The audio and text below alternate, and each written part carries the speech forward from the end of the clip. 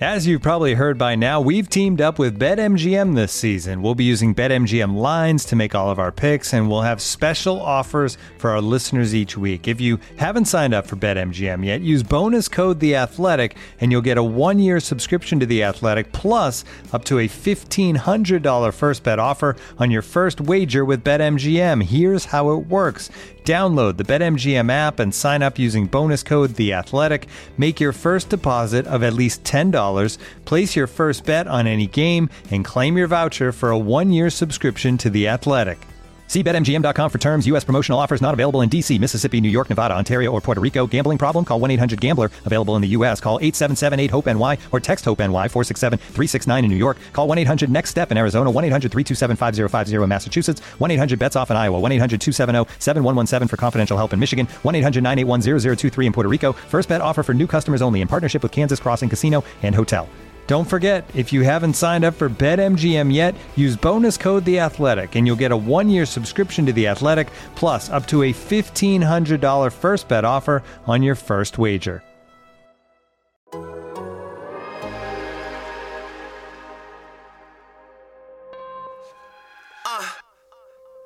You are now tuned into Anything's Potable, the most honorable, the most audible. Hold the applause, like Paul Pierce when he was fresh out the hospital, like Antoine when he shimmied after shots. Welcome to Anything is Potable, the Boston Celtics podcast here on the Athletic Podcast Network. I'm your host, Sam Jam Packard, professional sports fan, and I'm joined, as always, by the kid, the god, the legend himself, Celtics beat reporter from The Athletic, Jay King. Ladies and gentlemen, and we are joining you on a Monday evening, and we just had to come together and discuss the Celtics' overtime victory over the Los Angeles Lakers, 125-121, which was a rather, I think, ugly game from the Celtics, but they managed to come back and win, but that's not what anyone is going to remember about this game.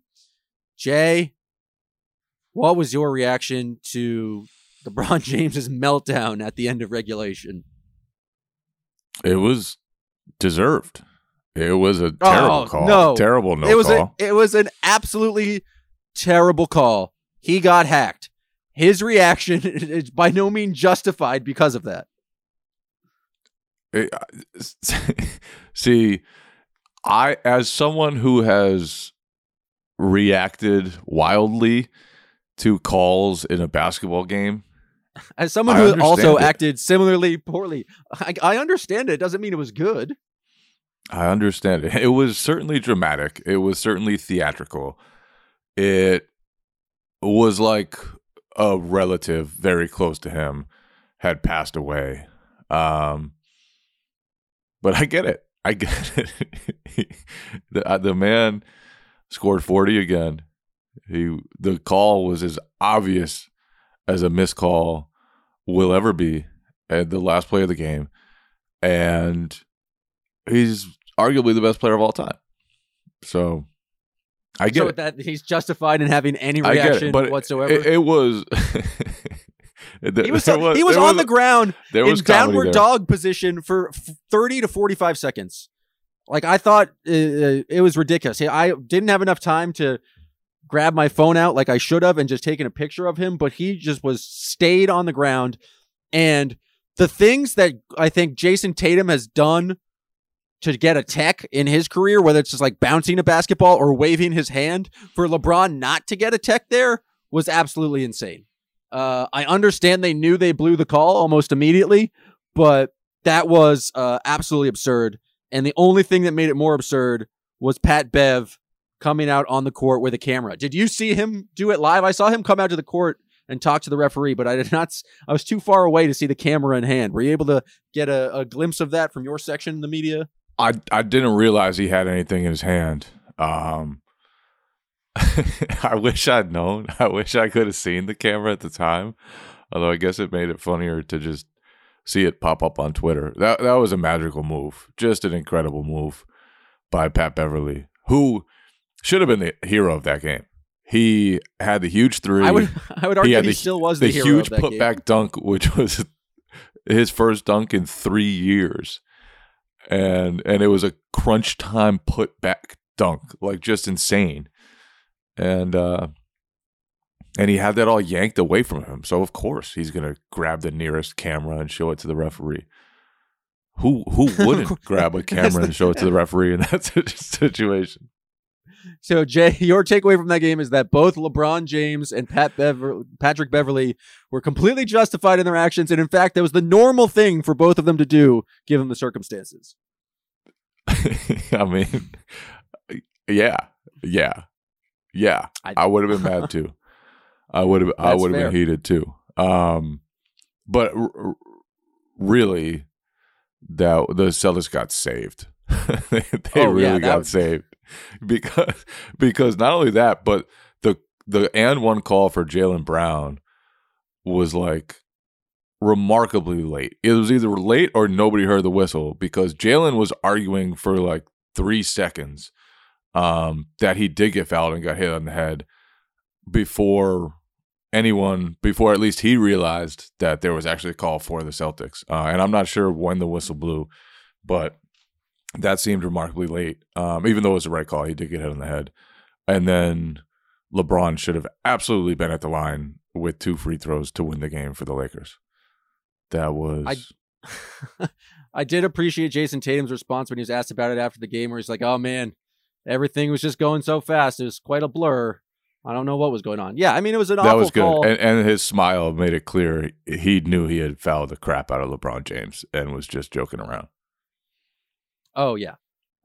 Completely bailed out. I mean, you do have to give credit to the Celtics and I think a lot of credit goes to Jaylen Brown for how they played once they got to overtime. I don't know if the Lakers should be expected to win that game after having their best player have a full temper tantrum, but there was still 5 minutes of basketball left, despite the fact that the overtime did not start tied, which is, I don't think, anything that's ever happened before. But the Celtics did head into the overtime due to the technical free throw, up 1. But they won that overtime 20-16. I thought Jaylen Brown did a really good job of just attacking the basket, and they were able to pull ahead and win this game that they absolutely shouldn't have. And if they had lost, oh my, Celtics Twitter, Celtics fans would be very upset, because that would have been a 4-game losing streak. And I think if we're going back to Joe Mazzulla, Brad Stevens' process over results, looking at how they built the sandcastle, the offense still does not look great. And there was still a lot of moments where it just, the Celtics were either missing shots or just not getting great shots, and still committing kind of key turnovers. 6 turnovers in this game for Jason Tatum. I guess they did get the win. There was this huge meltdown, but like, what did you think of the kind of how the Celtics played in the rest of the game? I just think the absence of Marcus Smart has been enormous. Like, him being away for 4 games now, it should be as clear as ever what he does, not just for the Celtics defense, but for their offense.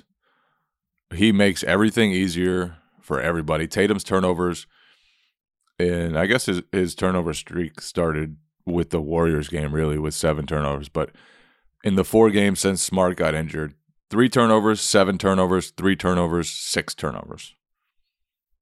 And that's not great. There's just a bigger burden on him. He's not able to.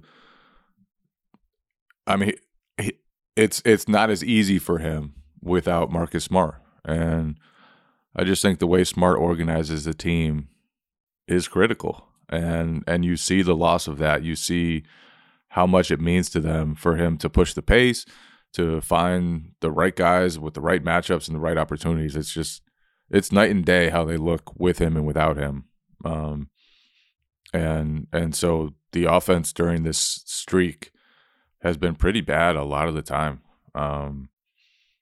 And I think that's in large part to just Marcus Smart being out, and Robert Williams missed that game too. So that's 2 huge they were absences. Getting crushed on the glass. It felt like they really couldn't do much to stop Anthony Davis. Robert Williams being out definitely was an issue for them. It's just because it didn't really feel like they started the game with Grant Williams and quickly learned that was just not going to be an option. Malcolm Brogdon started for him at the start of the second half. Brogdon has had some nice individual performances despite kind of the offense not looking good, just in terms of putting up point totals. And I thought he's been a good job of getting to the line. He scored 26 points in this game. It was actually, I thought, like, the reason the Celtics played so well is just that their bench so thoroughly outplayed the Lakers bench, and specifically, Russell Westbrook is a kind of a mess at this point. Yeah, he was huge for them. He was huge. And he's been good for them lately. Very good for them. He's been good for them all season. But in addition to scoring, he's not as good in the flow of the offense, but he's like very good at creating his own shot. But it's not like he unlocks a bunch of things for the Celtics. It's just like when they need him to go get a bucket, he's been shown that he's like capable of doing such. Yeah, I would probably agree with that. I also think beyond the scoring, though, his ability to guard up was very noticeable. He guarded Anthony Davis sometimes, like obviously that's not really a matchup you'd want all the time. And the Celtics sent a lot of help and doubles and stuff like that when he did have that matchup. But he's able to capably guard bigger guys, and that's a big deal for them. And I think him being in a more switching defense has been an adjustment. And I think them kind of learning that he's capable of guarding up, more capable of guarding up. I think that's a big deal. So I thought his defense too was really good in that game, and was a major reason why they were able to escape that, even though it was very fortunate that the referees gave them the opportunity to escape. Yeah, it definitely feels like Joe Mazzulla has been kind of going to him more, and it feels like it's kind of at the expense of Derek White maybe getting a little less minutes, but just Brogdon has been solid. And yeah, there's a lot of times where it's just he was the guy on LeBron James, and it's not like he slowed down LeBron James, who at 38 years old is still like insane and can still do pretty much get to the basket at ease. But like Malcolm Brogdon was the guy in that situation. It felt like they were really trying to put Grant and Brogdon in a lot of the actions. And down the stretch, I don't know, despite LeBron James getting to the rim and clearly getting fouled at the end of possession, I thought the Celtics did a pretty decent job of guarding him or just forcing other guys to make shots. It just so happened Patrick Beverley made a bunch of huge 3-pointers for them, and then had that. He was so dunk. good. He was so amazing. Good. Yeah, poor guy should have been the hero, and you would argue still was the hero. Still was a hero in some regards. I mean, for the Celtics, are they just counting the days until Marcus Smart can return? Is there an expectation that they're going to be able to figure things out in his absence? What can they do to be better at this point? Because it's really, the offense has been not great, and it just seems like they're relying on, I guess in this game it was Jaylen Brown to have a huge performance down the stretch.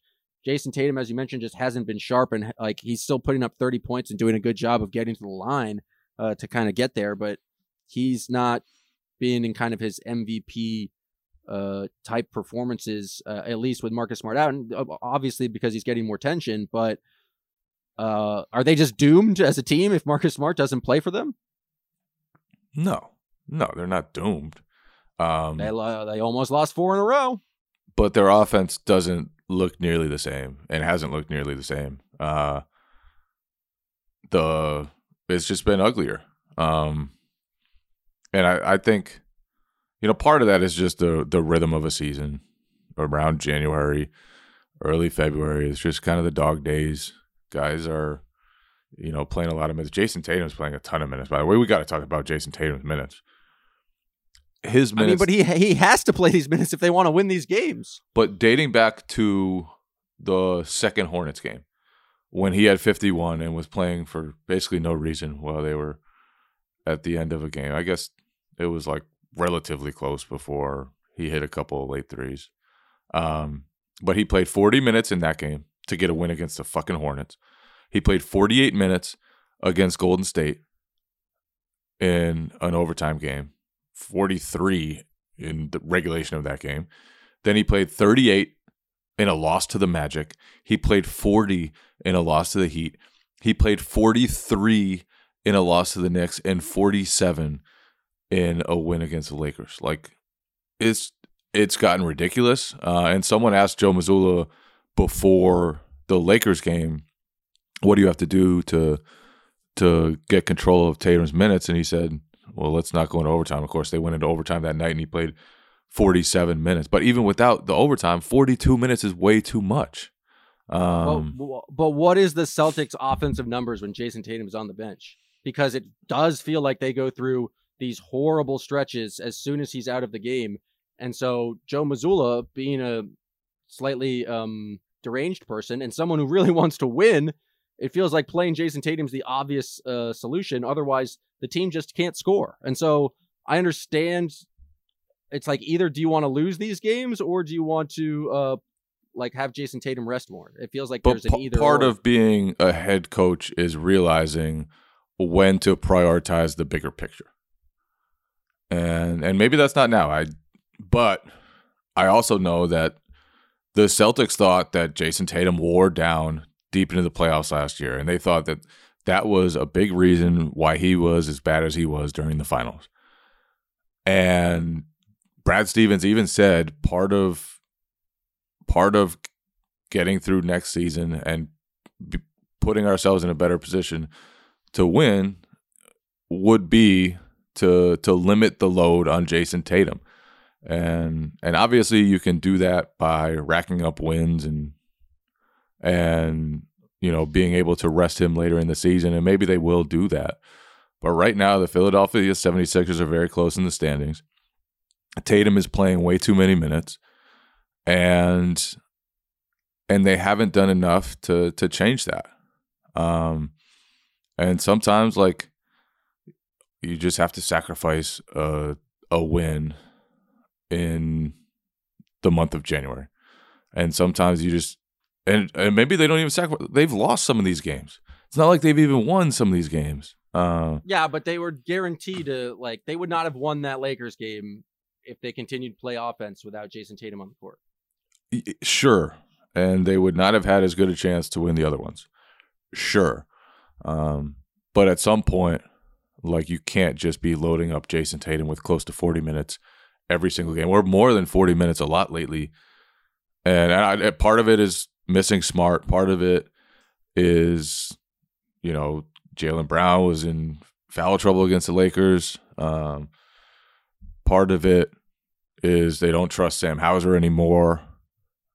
But you've got to limit the minutes on Jason Tatum. That has to be a focus. It has to be. Are you at this point, you mentioned the Sixers? The Sixers are the hottest team in the NBA right now. I think they've won something like 19 of their last 22 or some ridiculous thing. They're only a one game back in the loss column. Are you willing to give up first place in the East if it means more rest for Jason Tatum? Probably, yeah. The Celtics showed throughout the playoffs last year they can win on the road. They were arguably better on the road throughout the playoffs last season. They were better on the road than they were. They won game 7 on the road in Miami. They won game 6 on the road in Milwaukee, and Tatum had 46 in that game. They won game 1 on the road in Golden State. So they are very capable of winning playoff games on the road. They have shown that. And to me, that's worth, even if you do slide down the standings, and you don't necessarily have to, but even if you do. Well, this is on the premise that if you play Tatum less, you will lose more basketball games. It's a wild premise, I know, but I think it would hold true just given how bad their offense has been when he's not on the court. Yeah, and you look at the splits without Tatum since Marcus Smart's injury, and it's pretty bleak. It's pretty bleak, but I still think the answer cannot be loading Tatum up with as many minutes as he's been playing lately. 48 against the Warriors is just insane. 47 against the Lakers is just insane. I mean, Joe is kind of right. They probably should just stop going to overtime. But even so, 43 minutes, 42 minutes, like that's Not a ton of minutes. 48. Yeah, that's a ton of minutes. just for a regular season win. And you could say the Warriors thing. I think the Celtics felt like that Warriors game mentally was a big deal. They did not want to lose to Golden State again. But like the Lakers, that wasn't like there was nothing mental about that. There was no sort of bigger picture thing there. It was just a game against a very mediocre team. And it's Lakers Celtics, bro. It's the biggest rivalry in sports. Mike Zarin's always talking about how these games mean more, no matter what the schedule, no matter what the records are. Yeah, I'm just saying. It was at 8:30 on ABC. How do you're telling me that wasn't a big game? By the way, I was talking about how bleak the on-off numbers without Tatum have been lately. Their offensive rating without Tatum over the 4 games that Marcus Smart has missed, and it's just 34 minutes, so it's a small sample size, but big enough that that's like 3/4 of a game. Their offensive rating 76. See, this is what you're advocating for. Yes, it is. You're advocating for 76 points per 100 possessions. They have been outscored by 37.2 points per 100 possessions in those 34 minutes, which isn't great. That's not great. I think the real solution is to do whatever you can to make sure Marcus comes back soon and comes back healthy, because that feels like the only way they're going to have an offense that's capable of surviving Jason Tatum on the bench. Like I fully admit that your premise that like they need to like reduce his minutes, but at what point they're like Milwaukee is only 2 games back of them and they're in 3rd place. If the Celtics fall to 3rd place and they're playing the Heat in the first round, all of a sudden their first round series becomes so much harder than it would be playing one of the teams from the play-in tournament. And so it's like regular season, especially in this Eastern Conference, like I think being the top 2 seeds definitely matters, just because we saw how tough the Celtics played against the Heat. Like I do not, as a Celtics fan, I do not want to play the Heat in a first round series. Getting one of those top 2 seeds feels important. And some of that's going to be like riding and playing Jason Tatum. I like it's kind of a damned if you do, damned if you don't at this point, because either you try to be competitive and win all these games, or you give Tatum a rest and just accept the shittiness of that offensive basketball when he's on the bench. Yeah, just accept it. Just realize the sandcastle is going to be pretty tough during those minutes. It's not going to be a perfect sandcastle when Jason Tatum's off the court. That shit is going to look sloppy. It's going to be falling apart. It's going to get. How much of this is on? Okay, let's run with the premise that the Celtics are going to rest Jason Tatum more. But also, you should be able to have a decent offense. Well, that's what I was going to ask. How much does the responsibility? Like, it feels like it falls on Jaylen Brown, and if Marcus Smart's still hurt, Malcolm Brogdon to, pick up the slack and be able to not score 77 points per 100 possessions. But I think it's been a while since I checked, but like the numbers of those 2 guys on the court together, it really just hasn't worked. And so there's moments in which the Tatum's on the bench and it feels like the Celtics turn the entire offense over to Malcolm Brogdon, and Malcolm Brogdon has done a pretty good job, like I said, of getting himself to the rim, and although sometimes it's frustrating when the layups he misses, he's like done a good job scoring. Jaylen Brown does a good job of kind of scoring individually as well, but the entire kind of concept of team offense seems to fall apart when Tatum's on the bench. And so how much of this falls on Jaylen Brown, especially as that kind of second star, and then Malcolm Brogdon as kind of that backup point guard, backup playmaker to run with the bench just to be better and just not don't have suck. That terrible. Don't suck. Don't have that terrible offensive rating. Just be regularly bad instead of just depressingly bad. That's how it sounds like we fixed the Celtics.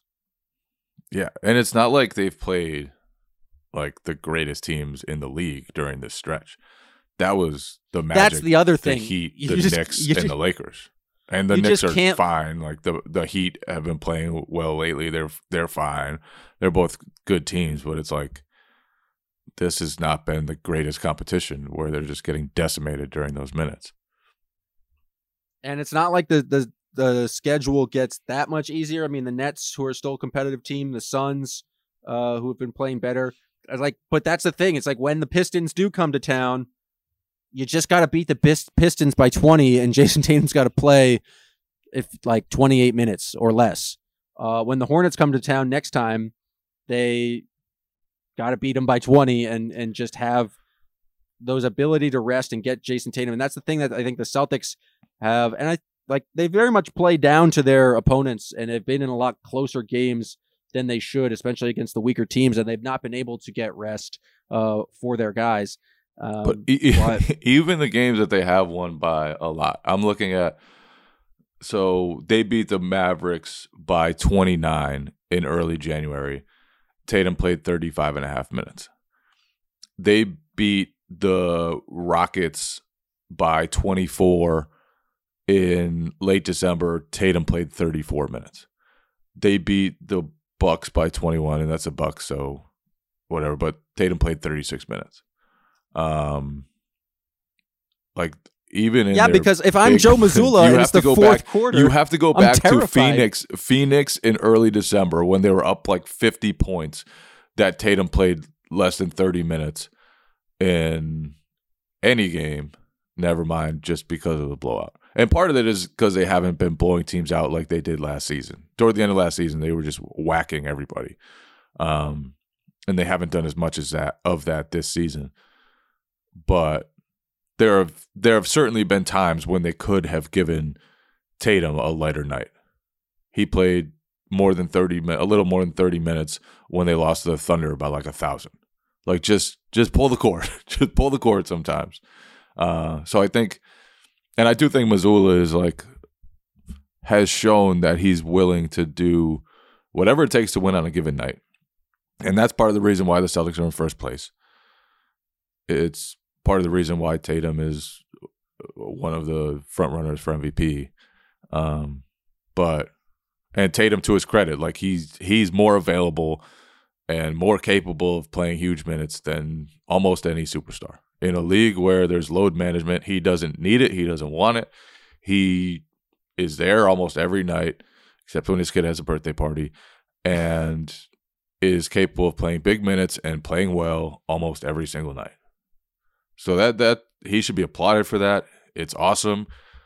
I still think the Celtics need to get him some rest. And it's an annoying thing to talk about, but the minutes they've been out of control lately. Just as you said, LeBron and Pat Bev were justified in their reactions, or you understood their reactions.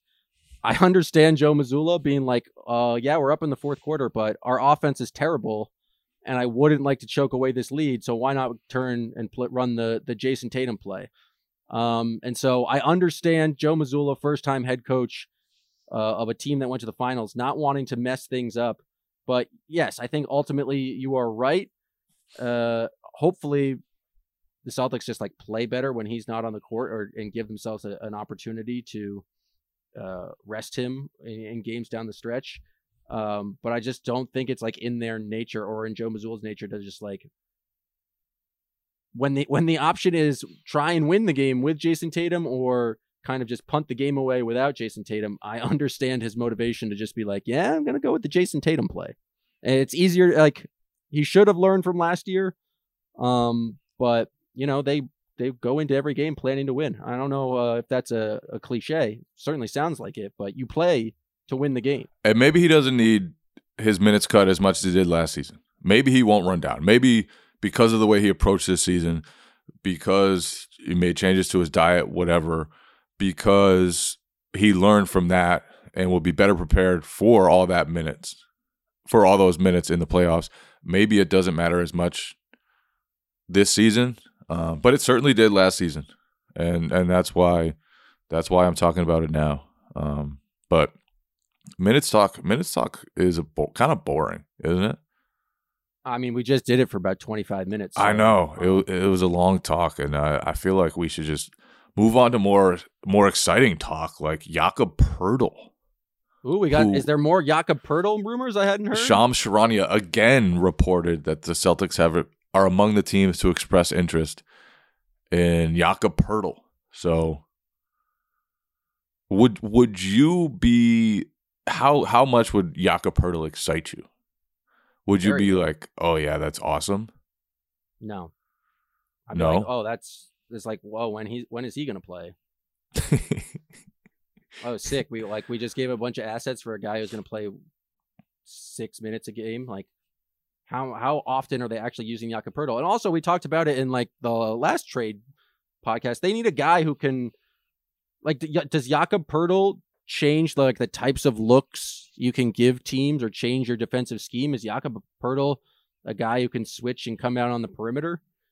He seems like he's just another traditional big, in which I get it. He's very talented, but like, he's not better than Robert Williams. He's not better than Al Horford.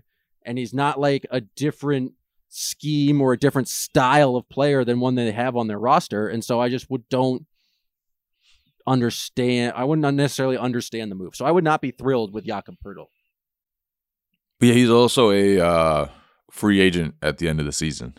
So you either have to pay up whatever it would take. And I think it's going to take a significant price, because the Spurs, like, they are at least giving off the impression to teams that they would be totally cool with keeping Jakob Poeltl and paying him moving forward and keeping him on the roster.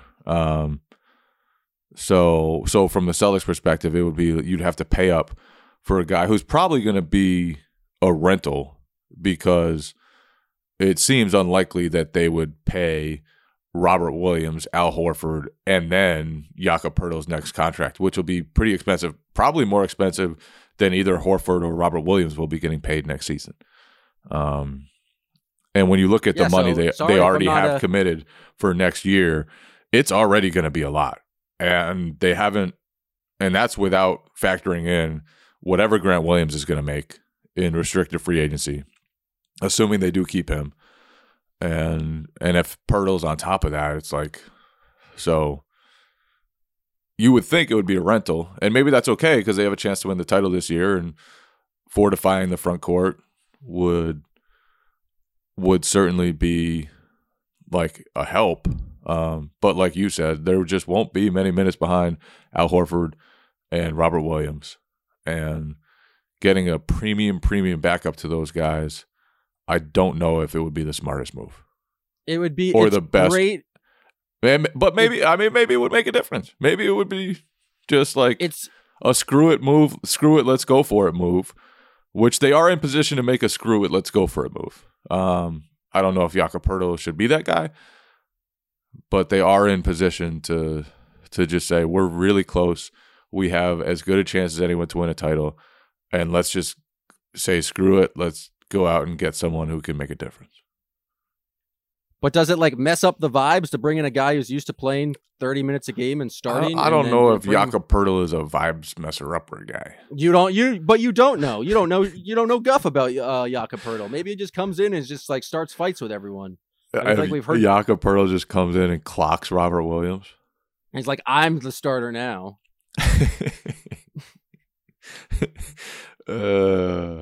Maybe it's just like he sows discontent. Maybe he just like starts saying like, "Wow, does Joe Mazzulla really need to be chewing on all that bubble gum?" And he just like slaps the bubble gum out of Mazzulla's mouth. I don't know if it's got to go that far. Maybe smaller things that just like mess with the chemistry of the team. I agree that they could have it makes sense from maybe just a pure injury thing. Like if one of the bigs go down, you feel like the team is more effective. We're playing double bigs, and that's like, it's just an insurance policy. But I don't know. I'm trying to think, if I'm making a move and making the like let's win now move, I want to bring in a guy who's at least top 8 in my rotation, who at least I know like, and I want to give 15 minutes a game to. I just don't know who Jakob Poeltl is, but similarly, so would there be anybody that you would go after? Basically, you're saying the Celtics should just stand pat, or maybe get like a third big man, a cheaper third big man who can just allow them to play a different style than Luke Kornet does. Yeah, I mean, I'm describing like either a, I guess, power forward type person, who like a 3-and-D.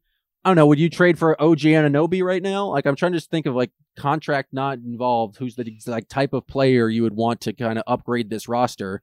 And I feel like it would be someone with some size. I don't know if OG necessarily is the biggest person, but someone with some size who can switch on defense but is not and can still knock down threes. And I just like, I'm describing, the quintessential player every single NBA team wants. It's like, oh, he's like 6'8" to 6'10", switchable, skilled offensive player. I'd like them to trade for Jason Tatum. If they could clone Jason Tatum and trade for him, that's the type of player I'd like to bring in. But like, I just don't know. What about Jay Crowder out there?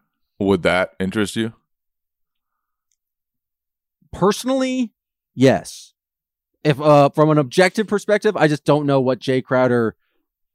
Yes, he's playoff tested. He does bring a level of toughness and crazy that I don't know if the Celtics would you want him to replace the Grant Williams minutes? That is a good question. It's like, can you bring in someone to upgrade the Grant Williams minutes? And is Jay Crowder that guy? I feel like defensively at this point, Grant Williams is just a much better defender, despite I think his struggles guarding on the perimeter of recent, is a better defender than Jay Crowder. I can't see Jay Crowder being able to just guard guys like Giannis, guard someone like Kevin Durant, be physical with someone like Jokic. I think Grant is more valuable right now than Jay Crowder. Also, Jay Crowder hasn't played a game this season, nobody so knows like we don't what even Jay know. Crowder looks like right now. I know Bossman 99 for a while. He's been grinding in the gym. I know that for sure, but and just tweeting in all caps. But I don't. That's just like not a guarantee that that's an upgrade. And like that's the kind of trade I'd be willing to make. Something that I know is an upgrade over Jay Crowder or over Grant Williams, but I just don't know who's out there on the market. Like the only other name I can think of that pops into mind, just because he's always on the trade market, is like John Collins. Is like trying to get someone like John Collins who could potentially be a maybe a longer term starter. Would you want John Collins to be a long term starter for the Celtics? If they have to go after someone to be a part of their core, is John Collins good enough to commit that type of money, to commit whatever assets you'd have to give up to get him? And like it's not easy for the Celtics to get together the matching salary for some of these guys. I don't know exactly what John Collins makes. But I know it's upwards of $20 million. I think that his average annual salary is $25 million. I don't know exactly what he's making. Yeah, 23 and a half. Like it's not easy for the Celtics to get to that. So John Collins, cool name. It's leading more to that. I just don't think that the Celtics should make a trade because I don't think there's anyone on the market who is an upgrade over kind of their current rotation who is they can match salaries with. Would PJ Washington do anything for you? Personally, no. Professionally, also no. Like I just think I don't trust PJ Washington in a playoff series. I trust Grant Williams. Would Mason Plumlee do anything for you? Absolutely not. He puts up numbers. He's having a great statistical year. Heck of a month. But he's averaging like 17 in January.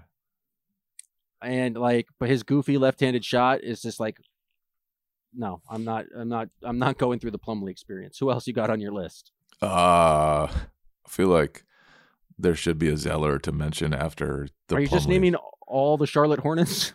Basically, yeah. The Hornets seem to be teams are looking at the Hornets as a team that might move just about anybody. So yes, I am just naming random Hornets at this point. I would like McDaniels because he's from the Nick Friedman coaching tree, and he's super bouncy and athletic. But there's really no one on the Hornets roster who I think they're going to trade that I think I would want on the Boston Celtics. Yeah, Yeah, that's a difficulty with finding another big man. Is like there's a lot of guys that just aren't very intriguing, especially like if the Celtics package together Danilo Gallinari and Justin Jackson. I'm just saying those two names because those are two guys who are not in the rotation and have salaries that could be used to go after somebody on the trade market. They can only absorb someone who makes like almost $10.5 million, just under $10.5 million. To get any more than that, then all of a sudden you got to be like giving up Peyton Pritchard or somebody. And can we talk about Peyton Pritchard? He had some interesting comments today on a podcast. Yes, he did. They weren't today though. That was recently though. He was on Evan Turner and Andre Iguodala's podcast, and he was asked about kind of his role, and he used the interesting phrasing. He said the kind of like obvious things that he's looking for a bigger role, but he said next year, I forget the exact phrasing what he said. He basically implied that this is his last year with the Celtics, which is odd because he's under contract for another year after this, but it made it seem like, I don't know if this is true at all, but like just listening to what it said, it made it seem like he had like a handshake deal with the Celtics that he was, they were going to try to like move him in the offseason because he clearly implied that this was his last year with the team. Yeah, it was interesting stuff. And it was especially interesting because Marcus Smart recently said, on top of the stuff that Peyton Pritchard said directly on the Point Forward podcast with Evan Turner and Andre Iguodala, Marcus Smart recently said that he tells Peyton Pritchard he's not just playing for the Celtics, but like also auditioning for other teams, which was interesting to say about one of your teammates, and one of your teammates. But it's true, and it makes sense. He's like deserves more of a role just in terms of his talent and playing time than he currently has on the Celtics, and so I don't know if they're necessarily going to give him up in a deal, but it would if they're actually trying to go out and get an impact player. Just in terms of like sheer roster construction, I think he's been a huge luxury for the team, and he went into Toronto and made a bunch of threes and has been very, very solid. But I can see many a playoff game where Peyton Pritchard is just a DNP.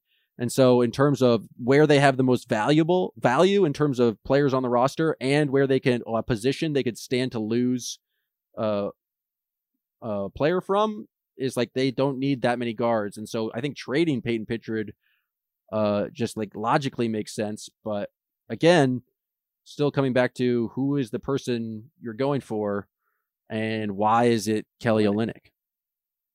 But Kelly Olynyk, you can't get there with Gallinari, Justin Jackson, and Peyton Pritchard. How much is Kelly Olynyk making? He is making slightly more. He is making. Oh, you could get there. I'm wrong. You could get there. You could get to Kelly Olynyk with that group.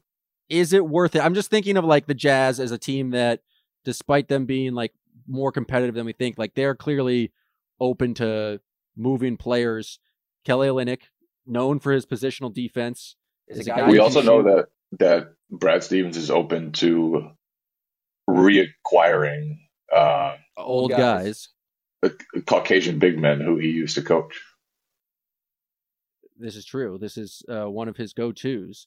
And so, but like, in order to get that, you'd have to trade Peyton Pritchard. Is that worth it to give up a guy? It's like control of Pritchard, even though he wants to leave and has like a clearly has some value. Is it worth giving up an asset like that just to kind of have more, I guess, positional flexibility, or I don't know, maybe some insurance for a potential playoff run at that kind of 4 or 5 position? And would Olynyk be the guy that you'd want in your playoff rotation? I mean, Kelly Olynyk, he's, as much as I've credited him for positional defense over the years, I don't know if he's like the best at he would certainly be a floor spacer. He's a floor spacer in shooting, and that's like, that seems to be the thing that's like interesting. If you are going to want to bring in a big, I think for the offense, it has to be a big who can shoot threes. And so just because it feels like the offense is so much better when they are playing 5 out. And so that's the kind of ideal big that you would get. But I don't know. I'd have to think long and hard. And I think I would ultimately just say, no, the Celtics don't need to make a trade. Just like make sure that everyone's healthy heading into the playoffs, and then you'll be fine. This episode is brought to you by Michelob Ultra, the official beer sponsor of the NBA. Want to get closer to the game than ever before? Michelob Ultra Courtside is giving fans the chance to win exclusive NBA prizes and experiences like official gear, courtside seats to an NBA game, and more. Head over to MichelobUltra.com/courtside to learn more. Looking for an assist with your credit card but can't get a hold of anyone? Luckily, with 24/7 US-based live customer service from Discover, everyone has the option to talk to a real person anytime, day or night. Yep, you heard that right. You can talk to a real human in customer service at any time. Sounds like a real game changer if you ask us. Make the right call and get the service you deserve with Discover. Limitations apply. See terms at discover.com/creditcard. You know, if I would have applied myself, I could have gone to the NBA. You think so? Yeah, I think so. But it's just like, it's been done. You know, I didn't want to, I was like, I don't want to be a follower. Hi, I'm Jason Concepcion. And I'm Shea Serrano. And we are back. We have a new podcast from Wondery. It's called Six Trophies. Woo! And it's the best. Each week, Shea Serrano and I are combing through all the NBA storylines, finding the best, most interesting, most compelling stories, and then handing out 6 pop culture themed trophies for 6 basketball related activities. Trophies like the Dominic Toretto I Live My Life a Quarter Mile at a Time trophy, which is given to someone who made a short-term decision with no regard for future consequence. Or the Christopher Nolan Tenet trophy, which is given to someone who did something that we didn't understand. Catalina Wine Mixer trophy. Ooh, the Lauryn Hill You Might Win Some, but you just lost one trophy. And what's more, the NBA playoffs are here, so you want to make 6 Trophies your go-to companion podcast through all the craziness. Follow 6 Trophies on the Wondery app or wherever you get your podcasts. Listen ad-free right now by joining Wondery Plus. Yeah. What about Chris Boucher? Can he do anything for me on offense? He used to make threes. He has that real goofy 3-point shot, but like that's not very consistent. It's not someone I trust in the playoffs. It's not someone who's going to be guarded in the playoffs. Yeah, probably not. But he shoots a lot of them. Oh, good for him. He just hasn't made them this season. Or basically since like that one season he had when he could really shoot. You're telling me he shot 38% 2 years ago. Was that the year when there was nobody in the crowd?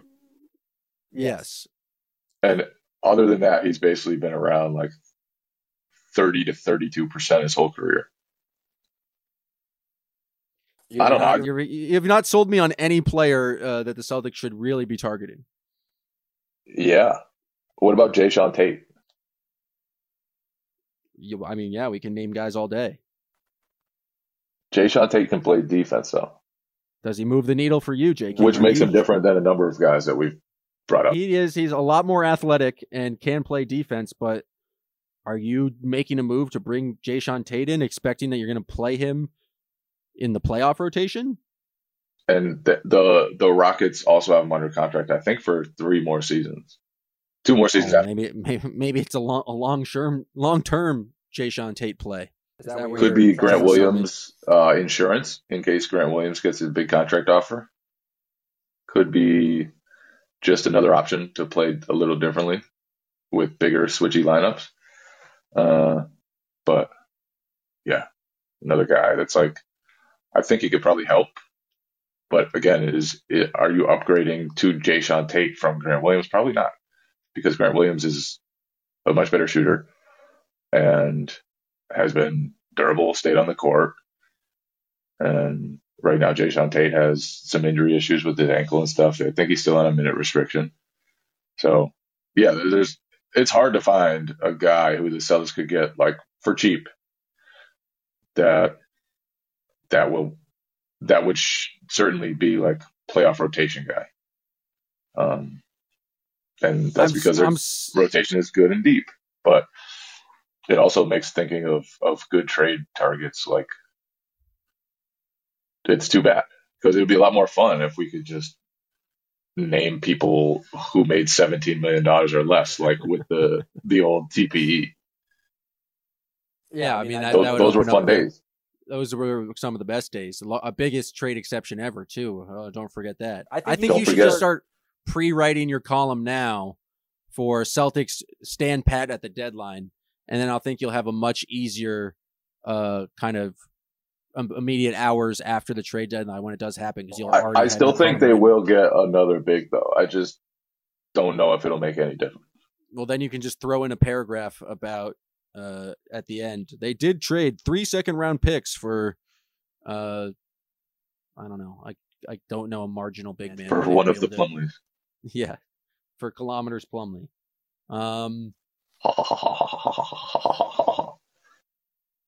Thank you.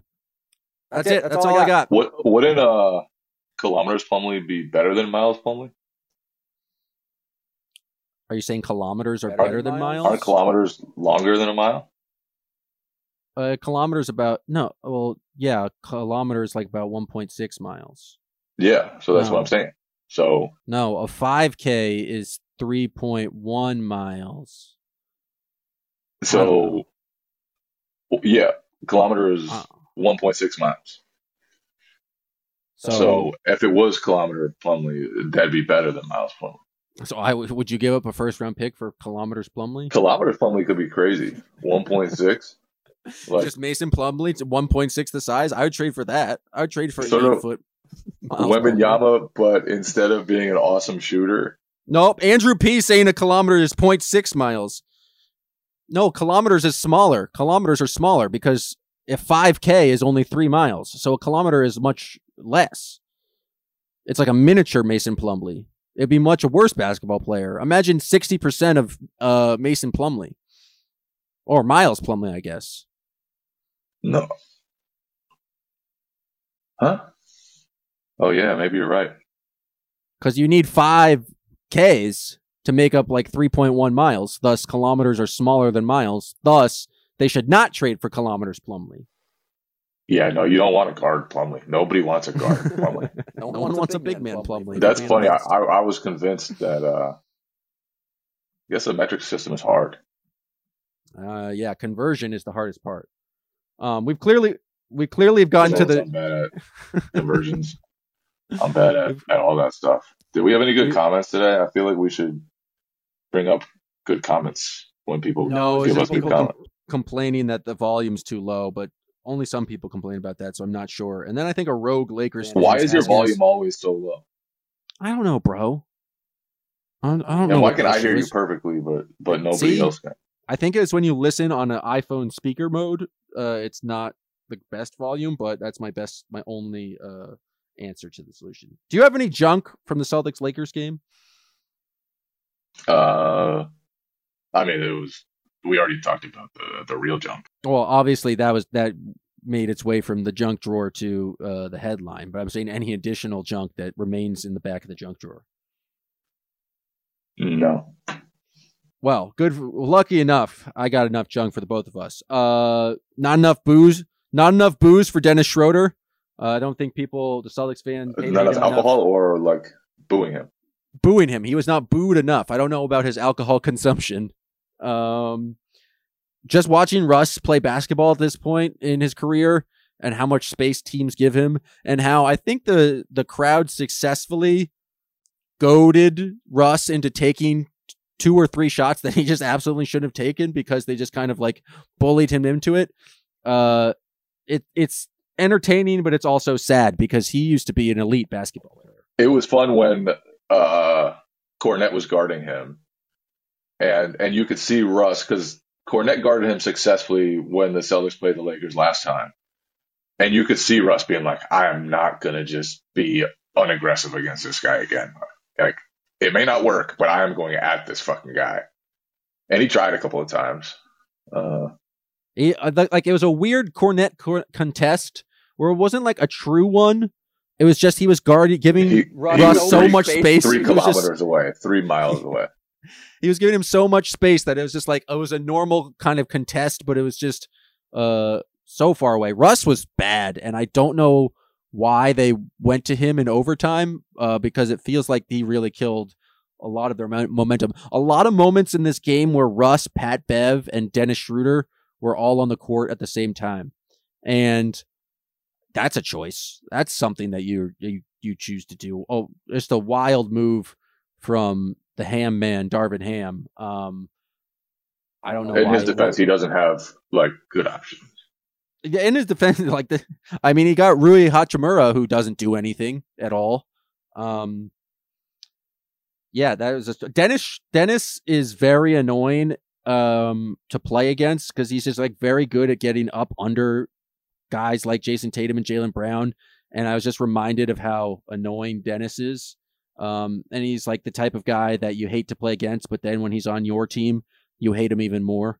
And so, just a fun reminder of Dennis.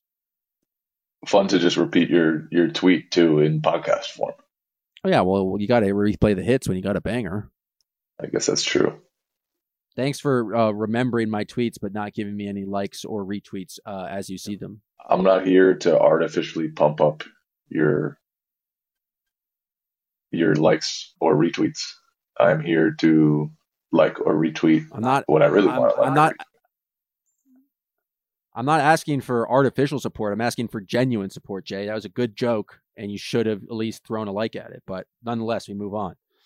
Grant Williams, towards the end of the first half, just got the ball. There was like in a press, and it was like, all right, Grant Williams is going to break this press. And he got forced to the sideline. He did not step out of bounds. LeBron James yelled that he stepped out of bounds, and the ref called, which is actually very funny in the context of like all the Lakers fans being like, like LeBron never gets a call. The Lakers are like just punished by the refs. LeBron James literally just yelled that Grant Williams stepped out of bounds, and Grant Williams was nowhere near the sideline and didn't step out of bounds and got a call that way. I would say in aggregate, LeBron James gets more respect from referees than he does not, and that was just a great example of it. He still wild to not get a call as LeBron James on the last play of the game. Still wild for as a 38-year-old man to throw a full-blown temper tantrum and then do downward dog for 45 seconds on the court. It was legit funny. That whole scene was so fucking funny. It was like it's a brutal way for the Lakers to lose a game. It's brutal for their fans, I'm sure. But man, it was so fucking funny.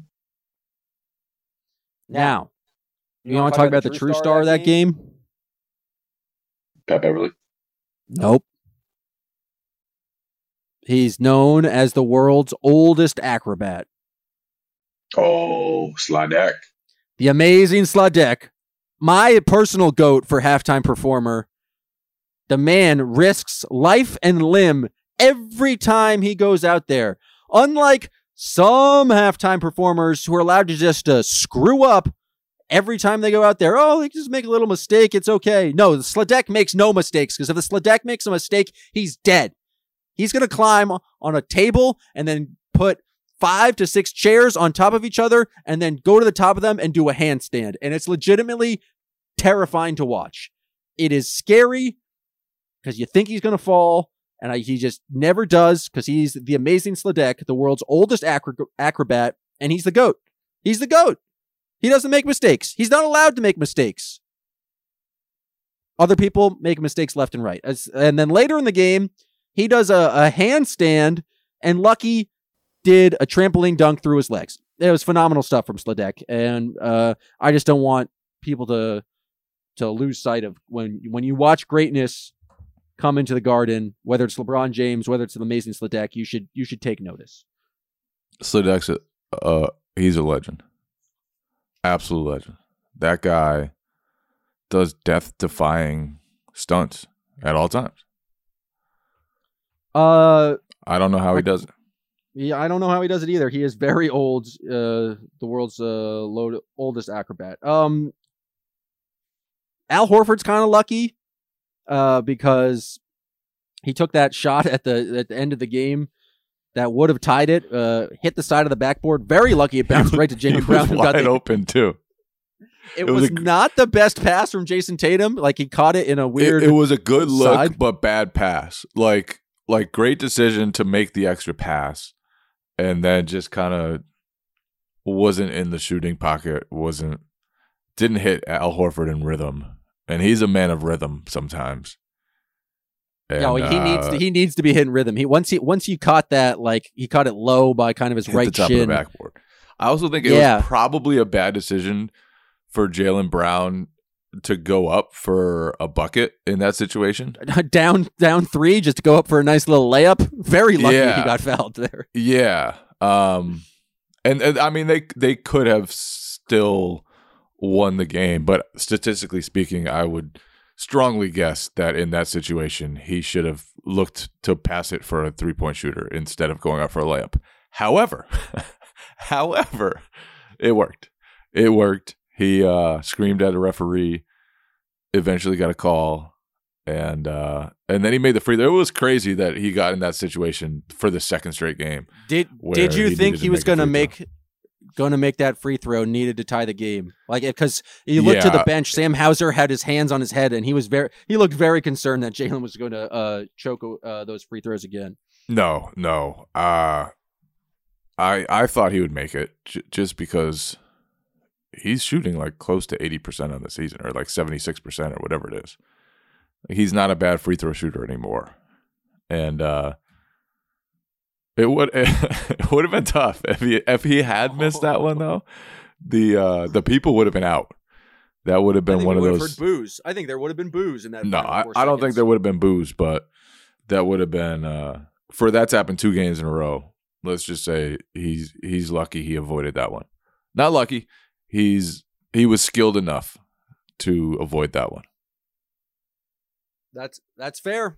And that's it. I'm all out of junk. I got nothing left to say about this one basketball game. I got nothing left to say about LeBron James's temper tantrum. Shouts to Pat Bev for bringing a camera out into the court. That's fantastic. That's absolutely potable.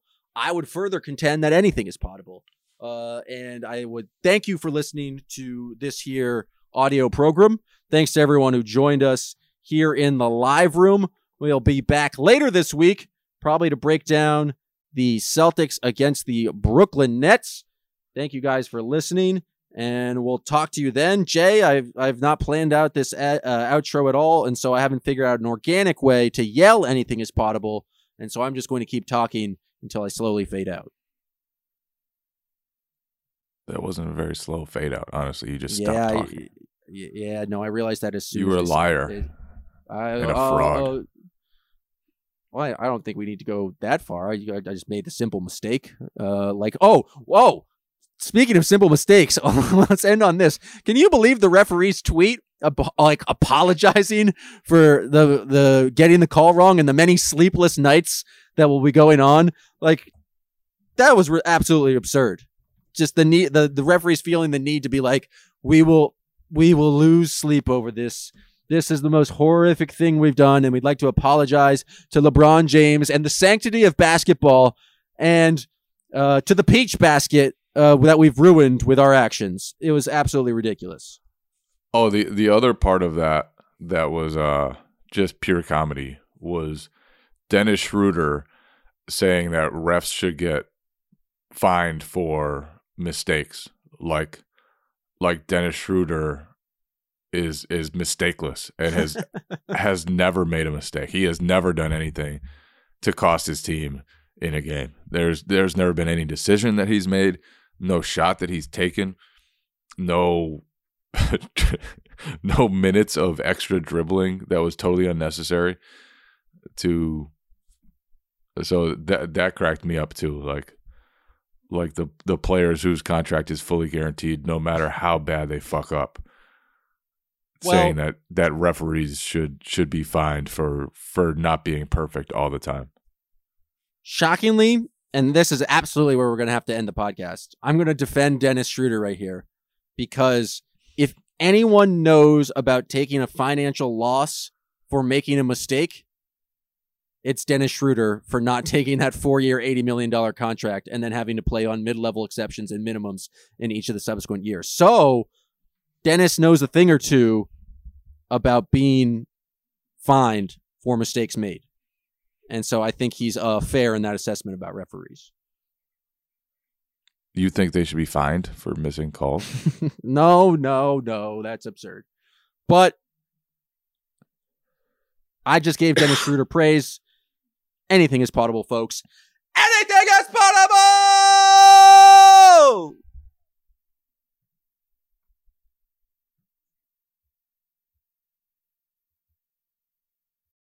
Looking for the best place to buy tickets for any of your favorite teams or sporting events? We've got the spot.